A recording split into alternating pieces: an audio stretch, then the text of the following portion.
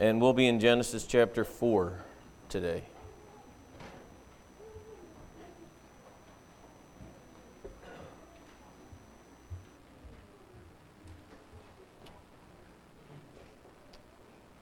As I was driving to church today, the song in my mind, Back in the Saddle Again, was going through my brain. I'd just like to thank Caleb and Brian for the 3 services that they did. It was good. It was some time that, as I was thinking through this, I literally had preached almost a whole year up until that same time off, and I was thinking about how much you guys had to suffer through it, as well as me, of all those sermons in a row without a break of hearing from someone else. But it was a joy to listen to them open up the Word of God.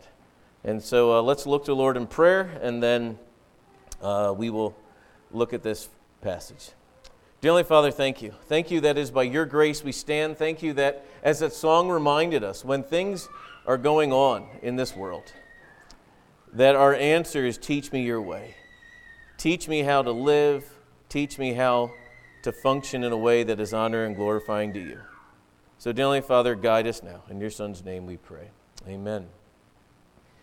When we think about the concept in front of us, and the concept in front of us I want you to think about literally is the phrase, what is happening to this world?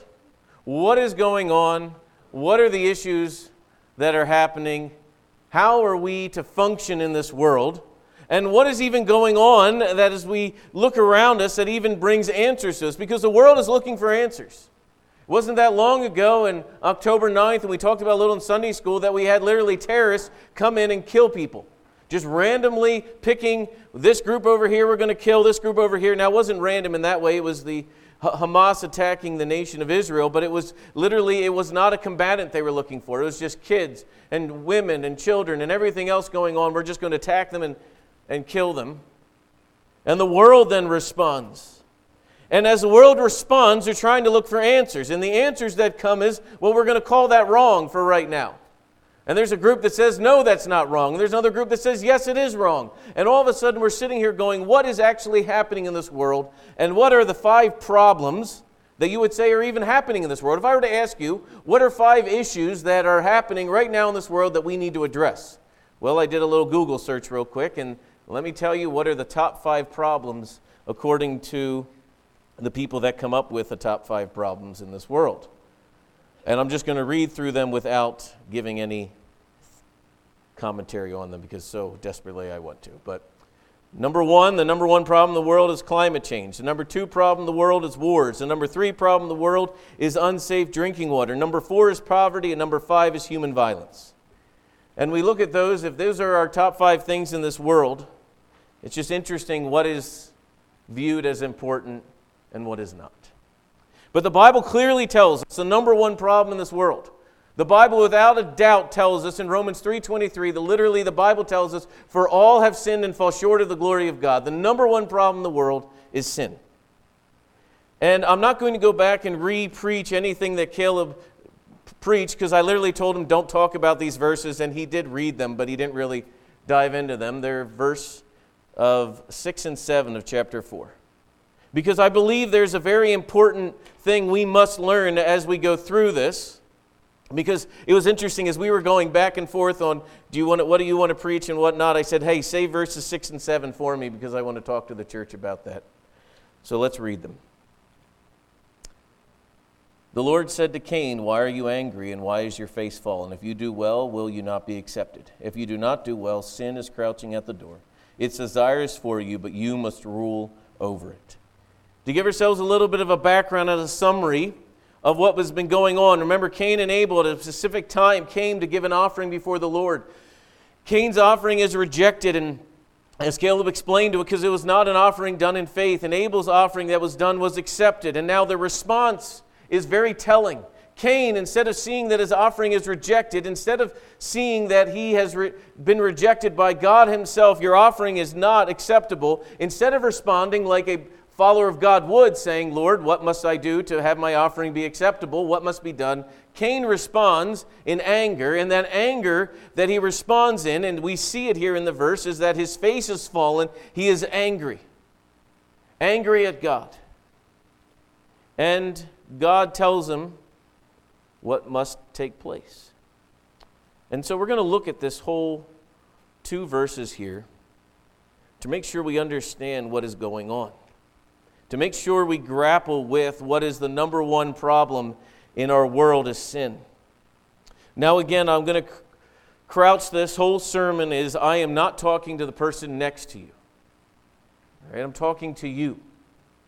All right, so when certain things arise or a comment is made or something is when you feel the Holy Spirit tugging on you and working on you, this is not a thing of saying, boy, I need to make sure I take notes so I can go out and share this with my neighbor.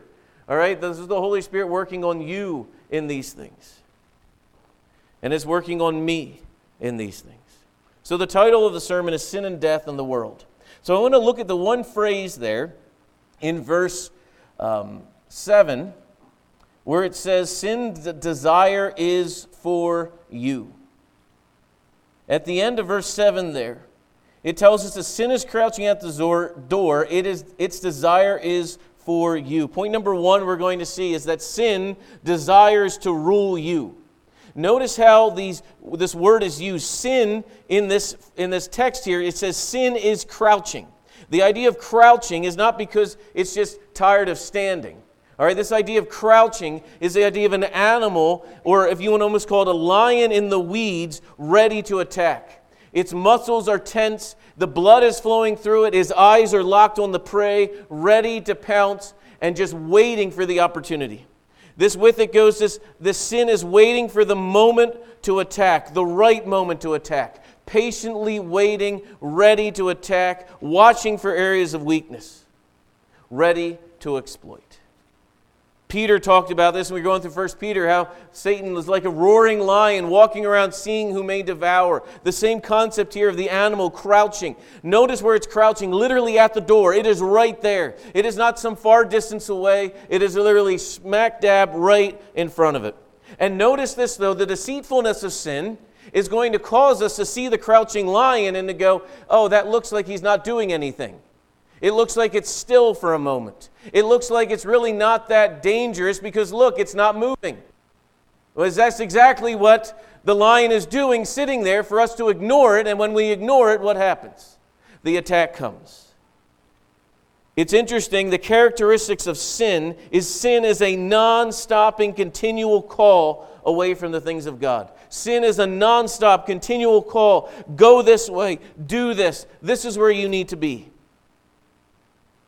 And this call to rebel against the things of God, as Romans 3 reminds us that man is not a seeker of God. Man is a rebellious person against God. This call to rebel goes directly to the heart of natural man to draw him into one sin after another. That's why if you look at our world around us, it just seems that we go from one war to the next war, from one struggle to the next struggle, and all we're doing is just picking up where we left off. But not only that, when we think of the idea of sin, we're going to also notice that not is only sin crouching at the door, sin has a blinding and a numbing effect. Sin has a blinding and numbing effect. Because sin blinds the person to think that they can handle sinning and to think that they can handle it in such a way that the consequences will not affect them or the consequences will not affect others. They think that they are the one who can mess around with these things. They think they're the one who can deal with all of this stuff and never be impacted by it. That they are the, if you want to call it, the exception to the rule. That they can mess around with it, they can play with it, they can do this. But sin in its blinding effect says, oh, no, that's not addictive. That's not what you need to be doing. You need to be doing this. Not only does sin blind us to what is going on around us, sin numbs a person. There's a numbing effect of sin. And it numbs because the first thrill or the temporary pleasure of doing the wrong thing wears off. So I'll give you an example how this plays out. We'll just pick on the idea of being a thief or stealing. The first time you steal something, you grab one of those little candies. When I was growing up, they would have these big, I would call them attractive nuisances to teach all of us how to steal. These big things in the grocery store was just a bunch of candy sitting there. And kids would come up and they'd run their hands through all of this candy and everything else. They were literally the root barrel, all the things like that. And they were just tempting for someone to grab. Well, the kid grabs it the first time, puts it in his pocket, and the adrenaline is running. All right, and that candy he thinks he has, and now guess what the next time he goes? Just grabbing one, is that enough? No, he needs to grab two, or he needs to move on to candy bars, or he needs to move on to this. Because the thrill, that thrill of it all is there, and the thrill of it causes us to want to go back. But what do we know? These are just fleeting pleasures, and they wear off. And a greater is needed to achieve the same fleeting pleasure of sin. It's the same thing too, whether with drugs. Drugs, you get that first high, and you'll never get that first high ever again, and you just chase it with one drug after another. We do the same thing in our lives with the explicit or all of these things, and as before we know it, we are continually chasing things, thinking that we will get this first thrill or temporary pleasure, and all we find at the end is emptiness. Sin is an all-consuming desire that never satisfies. Sin is an all-consuming desire that never satisfies. It literally comes at us saying, this is what will satisfy you. It is a desire that says, I'm going to bring satisfaction. But it never satisfies. The reason why sin never satisfies is by very definition, sin cannot satisfy. The only satisfaction that is found in Christ and Christ alone. Only that is where satisfaction is found. In John Owen's book, the great book called The Mortification of Sin, he reminds us over and over and over again. One of the phrases, it's not even in Puritan English. It literally says, sin never takes a day off. Reminding you that the sin that so tempted you the yesterday, guess where that sin's going to be today? At the same spot. It never takes a day off.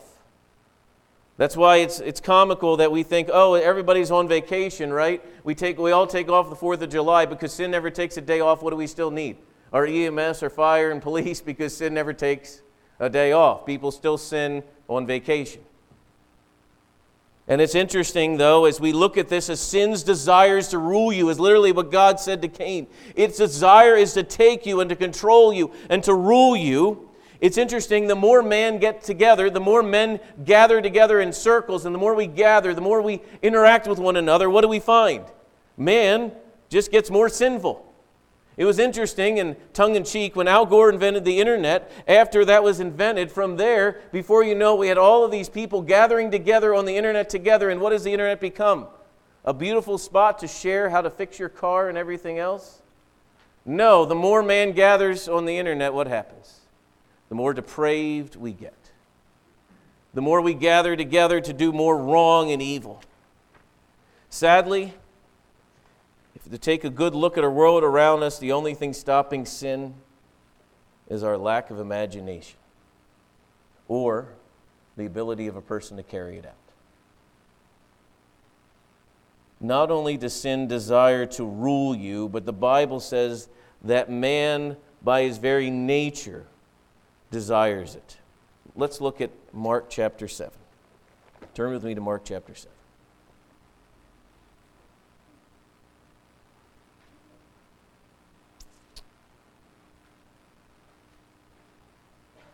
Mark chapter 7, verse 21. Jesus speaking here, and he said, "What comes out of a person is what defiles him. For from within, out of the heart of man, comes evil thoughts, sexual immorality, theft, murder, adultery, coveting, wickedness, deceit, sensuality, envy, slander, pride, foolishness. Of all these evil things come from within. They defile a man." Just in case you're wondering, where does sin come from? Within. I came across a quote the other day by Ray Comfort where he says, "Sadly, we have hardened a nation by preaching the cure and not the disease." But I would say one step further. Not only have we not preached the disease, we have ignored the disease. We have said, sadly, and from sermon after sermon that have been preached from pulpits across our nation, we have sermons that just say, what is really needed for you is your best life, or what is really needed for you is you need to stop some of these just little tiny things you're doing as if man is naturally good. No, the Bible tells us man is naturally evil, and the disease is he is an ungodly man in need of a Savior.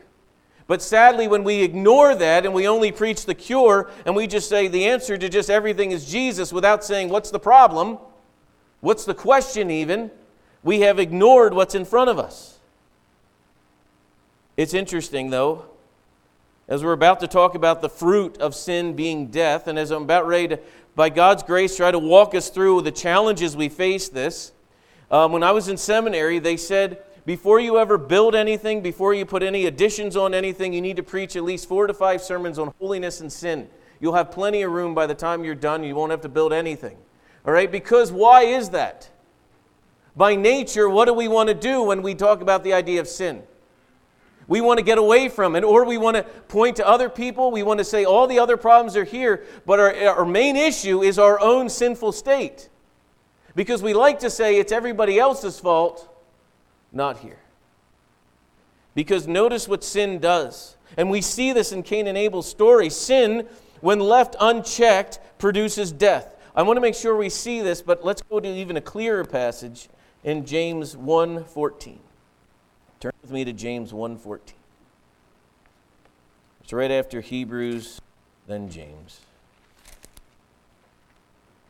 James 1:14. Speaking about when people are tempted.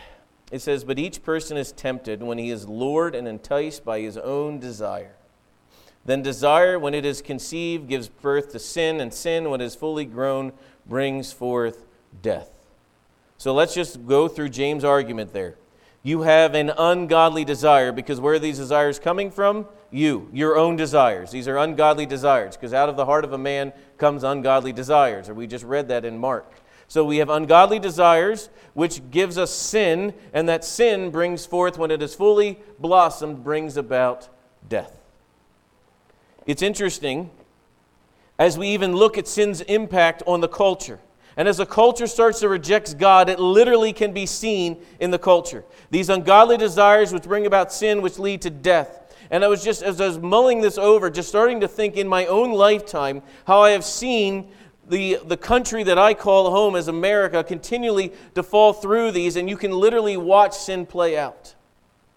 And so when I was a kid, some of the cutting edge things that would try to push the envelope was all about modesty. And it was like we all of a sudden, when in the 90s and the 80s, they were trying to say, do we use sex to sell things or not? And there were edgy things all over the place. We have gotten to the point now where literally all of these things has come mainstream. That there isn't anything edgy anymore to talk about, because literally it's all been talked about. So we can't even use that to sell anything, because it had been so overwhelming us as we look around us. The culture is so indoctrinated and just breathing sexuality that we don't even have that eye-opening, whoa, did you hear what this company did? Because guess what? It has become mainstream. Man's reaction, man's rebellion against God is seen in their understanding of modesty, where now the reaction to it all is everything goes. And how does that happen? Because morality is continually shifting and being defined and redefined over and over and over again. We do not know what is right. We do not know what is wrong. And when you do not even have what is right or what is wrong, you can't even be edgy, because you're not even in the edge of wrong anymore, because there is no wrong. So how do you be edgy anymore? Well, because you can't. And so we live in confusion. And not only have we seen that with modesty, not only seen that with morality, we start seeing with human life being marginalized, where we start having the society determine what lives are worthy, and we say everyone is equal. There's just some people that are more equal than others, and we start marginalizing humanity. We start marginalizing what actually took place because we don't like to hear about it, and we argue over who has the right to do it and who doesn't. I mean, just watch what's happening in our world right now. All of this leads then, though, to this: the pointlessness of life and the meaninglessness of life. If there is no ultimate point, because there is no ultimate morality, and there is no ultimate God, and as sin starts to blind us to all of this, and if there is no ultimate point in life, then there's no ultimate meaning in life. That would mean all life is, by definition, then meaningless. And what do we do with meaningless life? It's gone. Which leads us to death and destruction. This is what we even see in Cain's story as well, do we not? He gets angry that God does not accept his sacrifice, and that anger leads him, and that hatred that starts to build up in there towards God leads him to get so angry and so hateful towards, because he doesn't know what to do with it. He knows if he goes after God, God will put him in his place. And so what does he do? He doesn't have the right relations with God and man, so what is he going to do? He takes it out man to man. And we see him look at his brother in anger and violence, and he takes that rock and kills his brother. Brings it to death. An ungodly desire which brings forth the sin, which is anger, and ends in death. That is why sin's fruit is death. That's why we see it literally played out here in front of all of us. Now, when we talk about sin, there's a little bit of struggle that we go on was how does sin impact the Christian walk? What is the Christian walk's relationship with sin? Because it's easy for us to look down our, if we want to call it our purified, sanctified noses at everyone else and go, oh, you're a bunch of sinners, you people out there, but not us here in the church. So I want to take a quick moment and just talk about the Christian walk. So, when you are saved by God's grace, you are sanctified, you are set apart, you are justified by His grace. Your acts of obedience and everything are a result of what God has done. We do not live in a meritorial relationship with God, that we have to do something in order to earn His favor. But sadly, most of us stop there, and we just then go off on this tangent of Christian freedom. Well, we're free in Christ to do anything we want. But we miss the whole call of Jesus when He looked at His disciples and said, if anyone must come after me, they must deny themselves, take up their cross, and follow me. And sadly, we have bought the lie that the Christian walk is one of getting as close as we can to sin without sinning. I would argue the Christian life is one of restraint, not indulgence. Just because it is not sin does not mean we embrace it. But sadly, most of us live in a world where we're going, well, it's not that bad. Well, the Bible doesn't directly say against it, and we don't even take a moment to think about our own testimony. We don't take a moment to realize that we have been called to act with restraint, and just because you can doesn't mean you ought. Because it's interesting, because whatever you do in small little ways, those who are around you and those who watch you will indulge. I'll give you an example for that. And this is something that I'm not just saying this as a leader of the church, as a shepherd of this church. And I was a kid that grew up in a church. Whatever the pastors do slightly, guess what the flock thinks they can do? Whatever they want to do. And so there's certain things that I do that I don't do because I know that if I were to do them, there were people that say, well, Pastor Tim does X, Y, and Z. That means it's okay for us to do X, Y, and Z. All right, like I'll give you an example. I would absolutely love to not be here Sunday of opening day. All right? The Saturday and Sunday, all right? I would absolutely love to be out in a tree stand. All right? Now, but if I took off every Sunday of that time, I could. I have the vacation day to do it. All right? What do you think I'm setting as a standard? I'll just throw that out there. All right? Now, it is not but you're going to go, well, Pastor Tim takes off on opening weekend of gun season. Guess what that means I get to do? Not even a question about it. I mean, there's not even like, should we do it, should we not do it, right? Well, Pastor Tim does it, so we're going to do it. All right? And now I'm not doing it because I want to make you feel all better than me or anything else. I'll be honest. I sit here in my own mind wondering, I wonder what just walked by while I'm preaching a sermon, all right? I still struggle with that. All right? My body may be here, my mind may be somewhere else, but I understand that there's a pattern and a setting of this. Now, saying that all aside, this week I was thinking in my office about phrases, as we live in a sinful world, phrases that I have never heard once in all my years of counseling when it came to sin. All right, so these are things that never once did I have anyone sit there. Now, I've been, by God's grace, able to interact with kids and parents and adults for the last 13, probably even upwards of 15 years of my life. Here are things I've never heard. One, I've never had a couple sit in my office and say, we should have watched more TV as a couple and spent less time talking. Never once have I had a couple say that. Never once have I had someone come in and say, I wish I spent more time on social media. Never once have I had that. Never once have I had a parent say, if only we would have given cell phones to our kids at an earlier age. Never once did I have that said. Here's another one. Never once did I have a couple sit there with tears streaming down their eyes saying, Tim, sobriety ruined our marriage. And I'll let all of that just lay. Because as God's Word, as it's played out, what we have in front of us is opportunities to live a life that is pursuing after God in light of eternity. But most of us only live in light of now.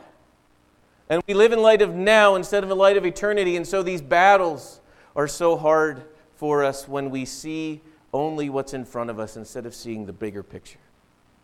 But I want to also notice what this text also tells us. We see here when Cain murders his brother, what does God do? Let's go over to verse 9. Verse 8, Cain rises up and kills his brother. We don't know if it was a stone or not. That was my editing in there. He just rose up in the field and killed him. Then the Lord said to Cain, "Where is Abel your brother?" And he said, "I do not know. Am I my brother's keeper?" And then the Lord said, "What have you done? The voice of your brother's blood is crying out to me from the ground." It's interesting here, the phrase, when God looks at Cain and says, "What have you done?" You, underline that in your Bible. What have you done? He's looking at Cain. What have you done? He didn't say, "Cain, no, listen, I know there's a lot going on." He says, "What have you done?" And what is Cain's response? Even before that, when God says, "Where's your brother?" he goes, "Like I'm responsible for him." Point number 3, when it comes to dealing with sin, is the personal responsibility for sin. Sadly, we live in a day and age where if Cain were to do this act today, here's what would happen. Cain would be said, by the psychologists of our world, he would said, "Cain, we understand you were raised in a very stressful, traumatic family. There were flaming swords and angels not letting you into the garden, even though you may have wanted to go to the garden. There were these mean angels that kept you out. Your parents had incredibly high expectations for you. You were the one that was supposed to crush the serpent. And not only that, when you worked really, really hard in the field and your hands hurt and your back hurt and you were working really, really hard with your weeds, you come and you have an offering that God not only says no, He rejects it completely. You probably felt really rejected at that time.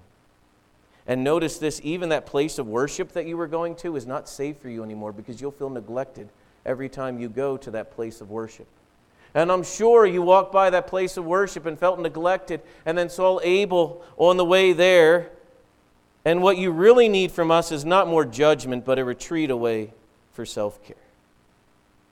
This is the lie that our society is giving us right in our face. It's not your fault. It's everybody else's. The reason why you're sinning, and you just give you the list. What does the Word of God tell us, though? The biblical worldview says this: Cain, you're responsible for your actions. Your actions are sinful, you are guilty, and here are the consequences. But what is Cain, though, sadly doing? He's following after his father Adam. When Adam was confronted with his sin, what did Adam do? The woman. And then the woman follows her husband and says, the serpent. And this is going to be the natural reaction of man. Because modern man says that in the story of Cain and Abel, the real victim is Cain, not Abel. Because Cain was rejected by God. And he's the real victim. And we should feel sorry for Cain. Because not only that, Cain is marked and Cain is cursed and all these other things that are going on. We should really feel bad for Cain, not Abel. But we should not buy the lie of sin. This sin that says you are justified in your sinning because the real problem is everyone and everything but you.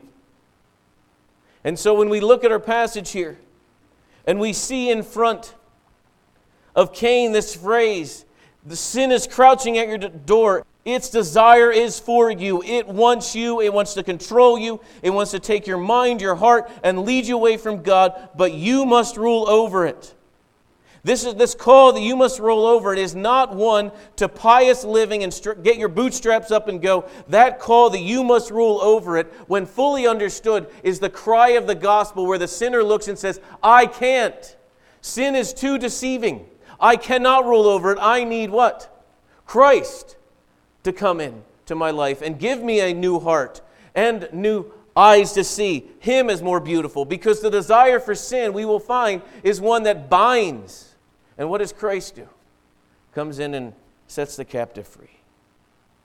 That is why the only way to rule over sin is only through the Spirit's power. only through the Spirit's help, only through the call of the gospel that goes out and says, that is why you need a Savior, because sin will continue to rule over you unless. This is what Jesus says to Nicodemus, you must be born again. You must have the heart of stone taken out and the heart of flesh placed in. But what we're going to see here is the incredible deceitfulness, the incredible aspects of sin that are so easily entangling in our lives.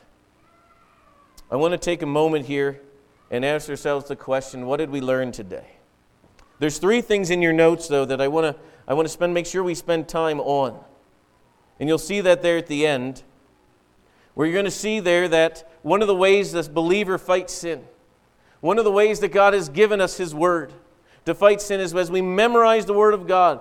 Psalm 119:11 literally tells us, it just went through my mind. I can turn there. Anybody want to give me a little heads up? It's something that you will not sin. All right, let's turn there. Psalm 119:11. I'm going to get it by the time we get there. Thy word have I hid in my heart that I might not sin against God. Thank you. All right, see, I have that hidden in my heart. Yeah.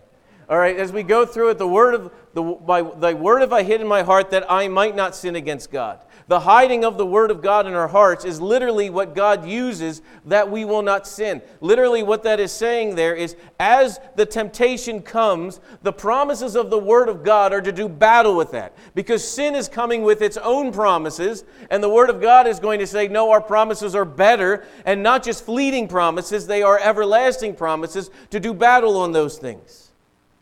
Not only are we to memorize the Word of God, we're to meditate on it. Romans 12:1 and 2, by the continual renewing of our mind daily, we do this. In Ephesians 6:11 through 13, talking about putting on the full armor of God. This idea that it's an everyday thing. And as you put on the armor of God, as you look at these things, the shield of faith, the breastplate of righteousness, the sword of the Spirit, all of these, as you place them on daily, you are to be reminded of the need for them. This is why the Bible says you put them on daily. Back to John Owen's argument, sin never takes a day off. And if sin is never taking a day off, do we ever get to take a day off when it comes to following God? No. I'll help you out. No, the answer is no. Because sin is always attacking. You have to think of sin is always growing. It's like a vine that never stops growing. And it slowly just has its talons, and it'll take you down if you do not do war with it. And this is how we do war with it. Memorizing the Word of God, meditating on Scripture, and then I'm going to give you the one that most of us do not like because we are blinded and we are numb by this. We need to cut off access to the areas of struggle. If you are struggling with something that you can cut off access to, you cut off access to it. Well, let's just help you out in that way.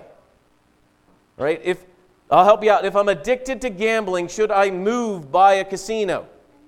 No. All right, if I'm addicted to online gambling, should I do what? Get rid of your computer. All right, maybe get rid of your phone. All right, for some of you men, maybe the flip phone is the best thing ever because it just draws you away into temptation. But what we do is we are so blinded by this, we think, oh, it's not that bad. Or it's not this much of a struggle. When you view eternity in view, I will do whatever it takes. Literally, 2 Timothy 2:22 says, flee youthful lusts. Flee these things. The idea of that is you get on your horse and you are out of town. It is not just take slow steps away, looking back like Lot's wife, oh, Sodom and Gomorrah were all that great. No, it is literally like do whatever it takes to stop the flow of this into your life because eternity is at stake. And these are the battles we all fight because what does sin want to tell you? You got this. It's really not that big of a deal. You can stop at any time. Just a little bit more. Just a little bit toying with this, just a little bit toying with that. 2 Timothy 2:22 goes on to say, but pursue righteousness. This is an act of the will every day, waking up saying, am I going to go after the things of this world or am I going to go after the things of God? How do I pursue it?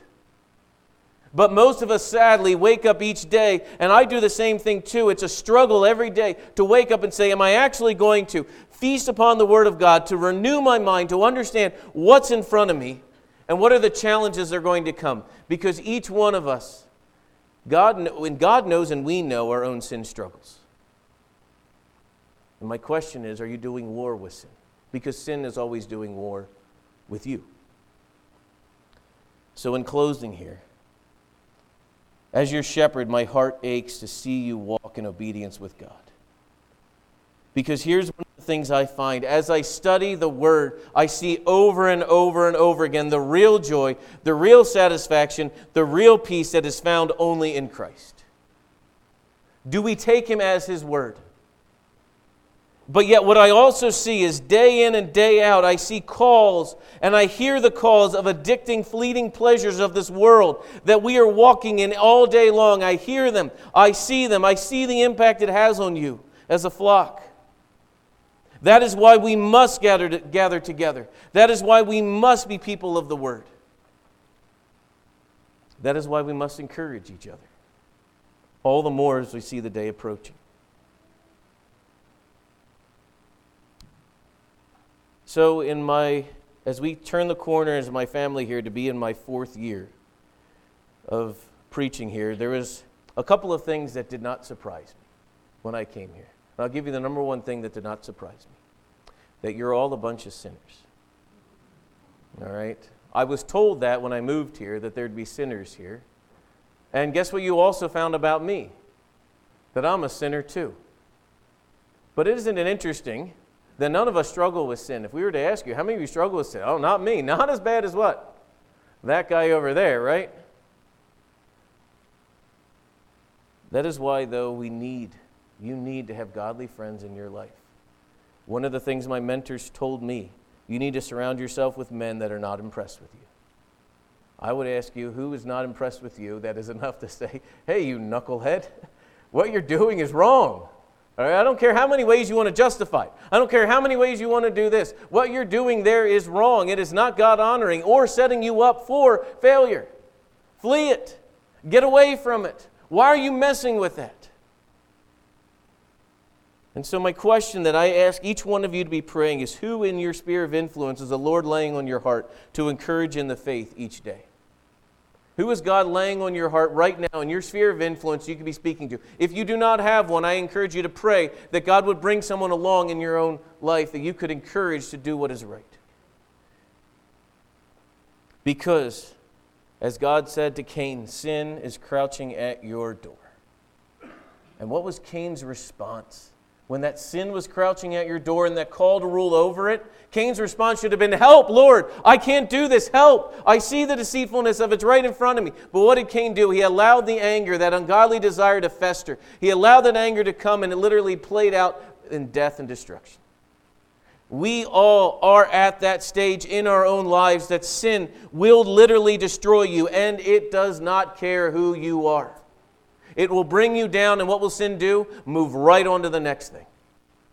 Unless we gather together, memorizing the Word of God, meditating on the Word of God, and doing battle with it by pursuing after the things of Him. Then and only then will we be a healthy church. Will we be a healthy people. Dear Heavenly Father, help us. Thank you that you are God. Thank you that you are God and God alone, that you've given us your Word, that you've given us the truth. Help us to be people that make war with sin, that understand it's by your Spirit's strength and by your help that we stand. May the fruits of the Spirit be the things that grow in us daily.